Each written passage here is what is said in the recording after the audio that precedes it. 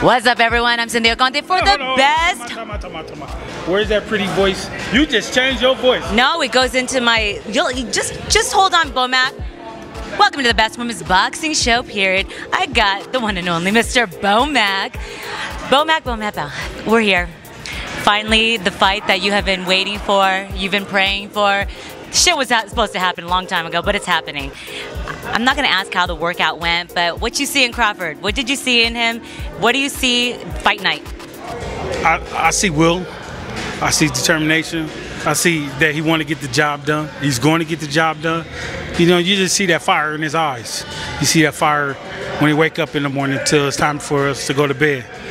You know, that's to make the trainer's job easier because he on fire. He ready. He really is. Just watching him, you know, I could see that he's picturing Spence's face here and here and here. And just even when he was over there, it's like this is the moment that he's going to show up and show out to the world. I don't want to say whoever wins this fight is going to be the face of boxing. It is the fight of the century, though. But what would you consider this fight? I consider this fight putting the icing on the cake for his legacy, for pound supremacy, for best welterweight in the world, for accomplishing his dream, one of his goals. I see it satisfying his family, satisfying himself, putting his coaches on a pedestal where they should be at. I just see it in a whole tons of ways. I love that because you've been riding with Terence for a very, very long time. His dad, his grandfather. I think you live down the street or something. It's like you've basically grown up together. Now, on to more pressing matters. This fight, I asked it in the press conference earlier to Terence.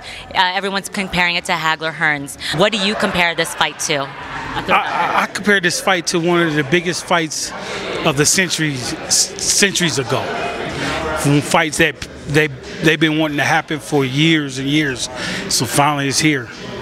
And so in 20 years from now, or 30 years from now, 40 years from now, kids are going to be able to go back and watch the performance Terence put on, watch the will and determination that ERROL got to push Terence, or push Terence, push ERROL. Watch it go back and forth. You know, watch the media. Watch this interview. You know, to see how it's building up to this, to one of the greatest fights of the century. Okay, and last question. Out of all the fights, I know you've watched Spence. What was the one fight of his victories that really puts Spence of that fighter that you're like, this is going to be the fight Crawford's going to really have to deal with? Which fight? I'm going to say no fights because the media put him there. The media put him there. They made Spence who Spence is today. PBC put him there. Showtime put him there. He got a lot of good fights, but there's not one fight that Stamp says to me, oh, that's a great fighter. He's accomplished a lot, but I haven't seen one performance out of him to say, that's a great fighter, we need to kick his ass.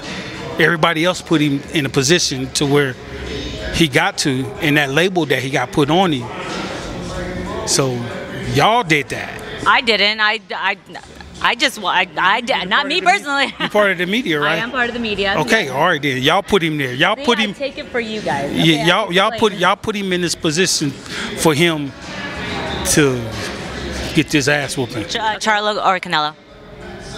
I don't care about that fight. You don't? Do you? Okay. Well then, yeah. Okay. Well, Fulton. Oh, I like that fight. Oh. That's a tough one to call. That's a tough one to call.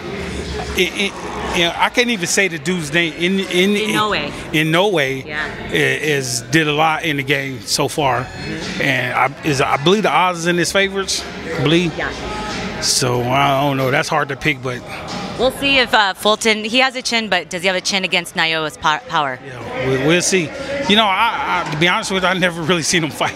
I just know they're good. They're good as shit. He's good. I know they're good as shit. So you're not going to be waking up at 1:30 a.m. on the 25th? Hell no. For what? Are you liking this Vegas heat? Are you you're not running, but are you in? No, hell no.